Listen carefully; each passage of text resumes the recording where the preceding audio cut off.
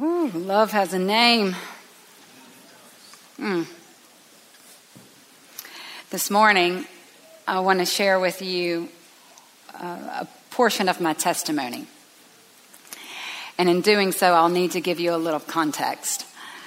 And I've written my words down because it was a helpful way for me to think, to really be curious even with something that feels so familiar. What freshness would the Holy Spirit want to show me if I actually spent some really quality time with it? So I'll be reading a good bit this morning, but I invite you to listen to who love is. I grew up in Tifton, Georgia, at Northside Baptist Church, and my family was a devoted family to God and to the life of the church. I never knew life without the constant weekly rhythms of the church. Sunday morning, Sunday evening, Wednesday night. I'm the better for my parents' commitment to the fellowship of the saints. I knew friends like family. Our home was open constantly to food and fellowship. And my family was not a perfect family. There's not one that exists in the whole wide world. Yet my family was and is to this day still a loyal one. I had influences and mentors and Sunday school teachers who loved God and invested in me in ways that I'll honor the rest of my life by being the same for others. The older I get, the richer I realize I've always been. I began putting scripture to memory at an early age. From the age of 12, I spent quiet time alone with God every single day, reading my Bible and praying and applying what I believed in everyday life. I learned the value of storytelling and performing arts within the walls of the church. No secular venue got to me first. It was the church who taught me how to sing and how to dance, how to deliver dramatic lines for the purpose of giving a message. It was there that I learned the value of authenticity. It would be inside the church that even years later, I would hesitate to accept a bucket list, so to speak, type of opportunity to sing a solo with a 300-person choir and a full orchestra. Why? My hesitation came because my church had taught me to do everything from a place of honesty. And at that point in my life in transition, I couldn't sing that particular song with the words of it with any integrity at all about the bold faith that it was proclaiming. It's interesting, though. It would be there in the church that a pastor would lovingly correct me by replying, singing it with a desire to have bold faith is integrity. Sing from that place. Godly church leaders discipled me in these moments, depositing within me important ingredients that would be necessary as I engaged adulthood. It would be in a Baptist church that I fell in love with the Word of God, the active Word of God. It was in that context that I became hungry to experience the Bible and stayed up for long hours of prayer that strangely felt like nothing more than minutes. My 22 years of history with God had been a consistent one. There had not been one season where I walked away from Him. And certainly, there were moments of sin and rebellion as I relabeled activity to justify it in the present moment. But those moments were fleeting. They went as fast as they came. Loyalty to God remained constant. And yet, it would be in my 23rd year of relationship with God that I discovered I was being stirred for something deeper. Something in me caused me to believe there was more. And now I want to be clear. The stirring was not accompanied by goosebumps or worship song crescendos. Quite the contrary. The swells of the songs only irritated me. They often felt religious and predictable. What I was experiencing felt more like holy agitation. I began to actually feel that my 23 previous years had been void of something that I was always supposed to know. So what was this thing that was missing? Was it a truth? Was it a feeling? Was it something I learned a long time ago that I just had not applied correctly? The agitation rose to a combustible moment in 1998. I was 23 and 1 year into marriage. Chad and I were in Panama City Beach, Florida, on a ministry retreat with the college students. He was the college pastor, which meant that I, as his wife, was the go-to female college leader.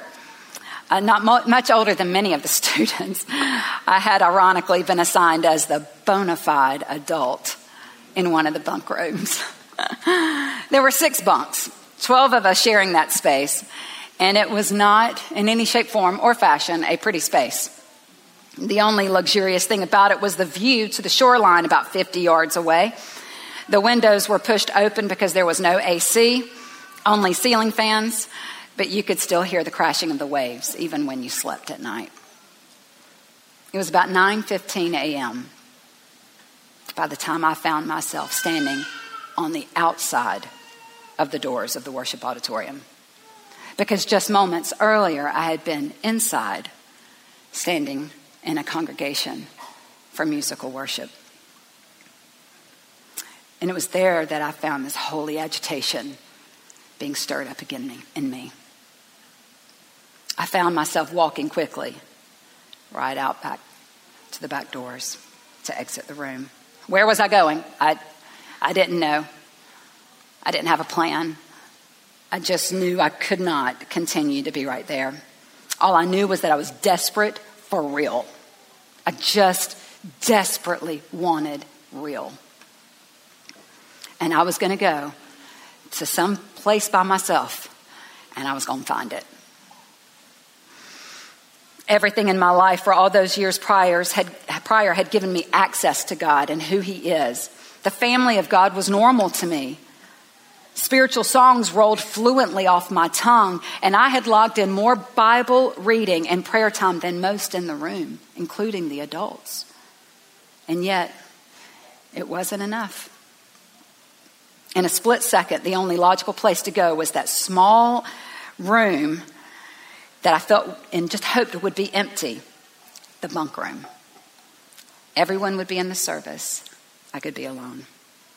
I walked up the concrete staircase to this motel-like room, and I unlocked the heavy exterior door and pushed it open. The coast was clear. I could have some alone time. I knelt down on the floor beside my bottom bunk, and I laid my head over onto the mattress, and I began to cry, like really cry, like the ugly, snotty tear cry that we've all been there, you know, the that kind of cry. Which is why you need to go into a bunk room and be alone kind of cry.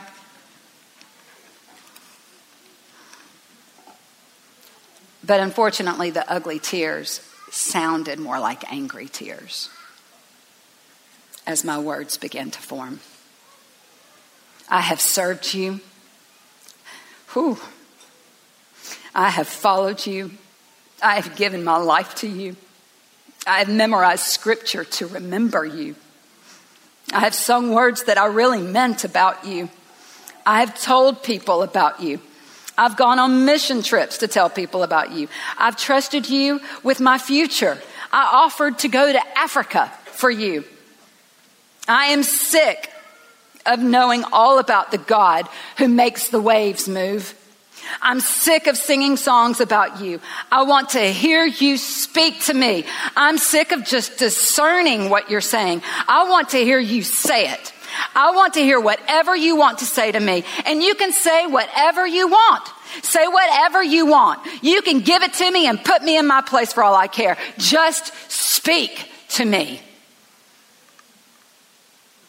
I can't sit through another worship song or another sermon or another quiet time. I want to know the God who put that sun in the sky. I don't need another fact about you. I need you to speak to me. And I'm smart enough to know I've probably really hacked you off by demanding this of you. But I'm desperate to know you're as real as I believe you are. And I am not moving until you speak to me. Say whatever you want to say, but I'm not moving. I'll sit here all day. I'll sit here all day. I'll sit here all night. I'll sit here tomorrow morning. I'll miss lunches.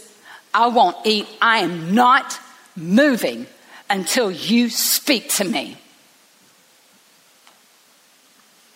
Silence.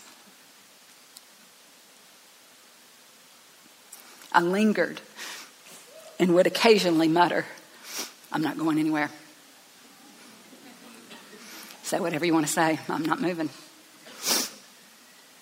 My thoughts were strangely focused. They didn't detour like they had before in other moments. This one was different. There was a resolve in me, a defiance even, to mediocrity, a defiance to an average way of living with God. I was sure there was something he would speak that would be real, even if it destroyed me. At least I would know he was the real God that I'd grown up believing about. So I braced myself. I'd put a requirement on God, and I had a sneaking suspicion he was going to take me up on that offer to say whatever he wanted to. So I waited, and I remained focused. And time continued to lapse. I never looked at a clock. I kept my eyes closed in focus.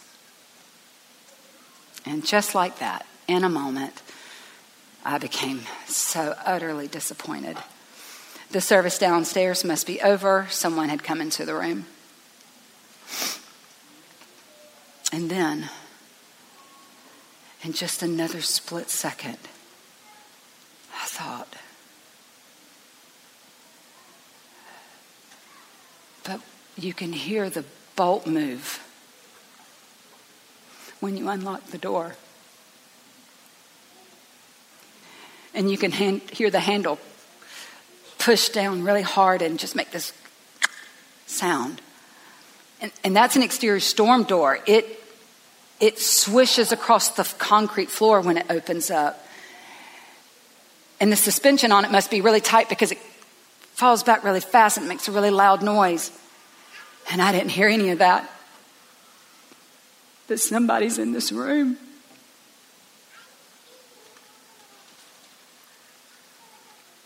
Just like that, I became terrified.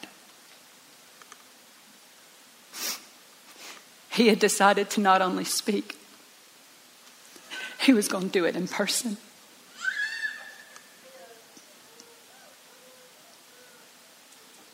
I laid halfway across my bunk bed, paralyzed in fear. I didn't dare utter a sound. But he heard every thought I had loud and clear. Don't hurt me. Please don't hurt me. I deserve this. Please don't hurt me. And just like one could denote a moving human drawing near and nearer, I felt his presence coming closer and closer to me. And I knew he's going to speak. Brace yourself. He's going to say whatever he wants to say. Brace yourself. And this heavenly presence began to so engulf the space around me as if to prove his largeness and boldness. I felt strangely both terror and awe. But I dare not look up for fear of who and what I would see with my own eyes. I couldn't move. It was like I was glued to the floor while my heart was pumping 100 miles an hour. He kept moving towards me until every ounce of space had been consumed by his presence around me. And he must have found more space to fill, because I felt him lean in closer to my ear. And I prepared one last time. This is it. Brace yourself. He's going to say whatever he wants to say. And his presence seemed to move further into the inside of my ear, as if to make room for his words. And I literally heard in the inside of my ear a holy inhale. And he exhaled, I love you.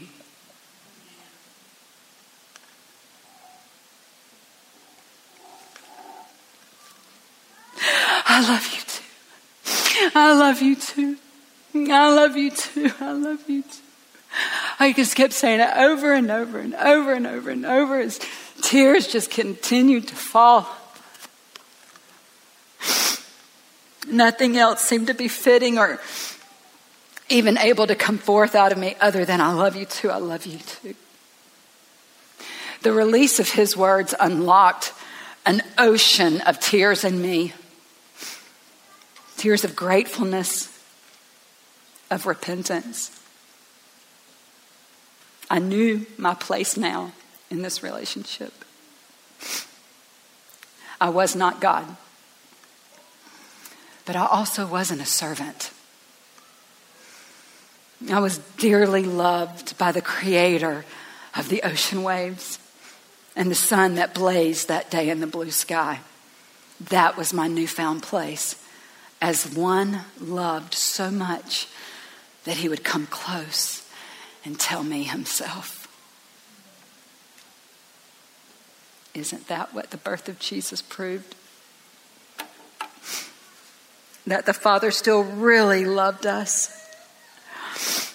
The world, the people of the world that would ever live on the earth, the dark-skinned ones, the light-skinned ones, the rich ones, the poor ones, the ones with homes, the ones without, the ones with hopes and big dreams for their lives, and the ones who are so hopeless that they only live in nightmares.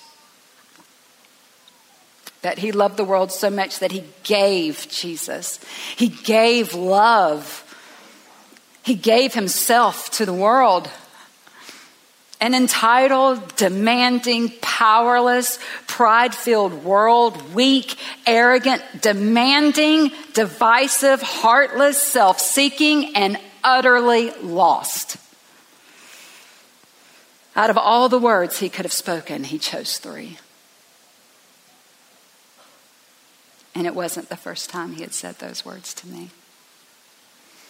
It was just the first time I'd sat long enough and still enough to hear them. It's been 21 years since that moment in our friendship. He marked me in ways that day that I will go to my grave feeling the impact of. If he never spoke another word to me or through me, those 3 words he spoke will be enough. They tell me everything about him and everything about me that I ever need to know. The power of his love stirred in me a recognition that something monumental was missing. And the power of his love gave me the hunger to seek it out. The power of his love gave me what I couldn't give myself: desperation and courage. And the power of his love didn't wait on me. The power of his love showed mercy to me every hour that preceded that one. The power of his love was evident in every single day as holy agitation grew in me.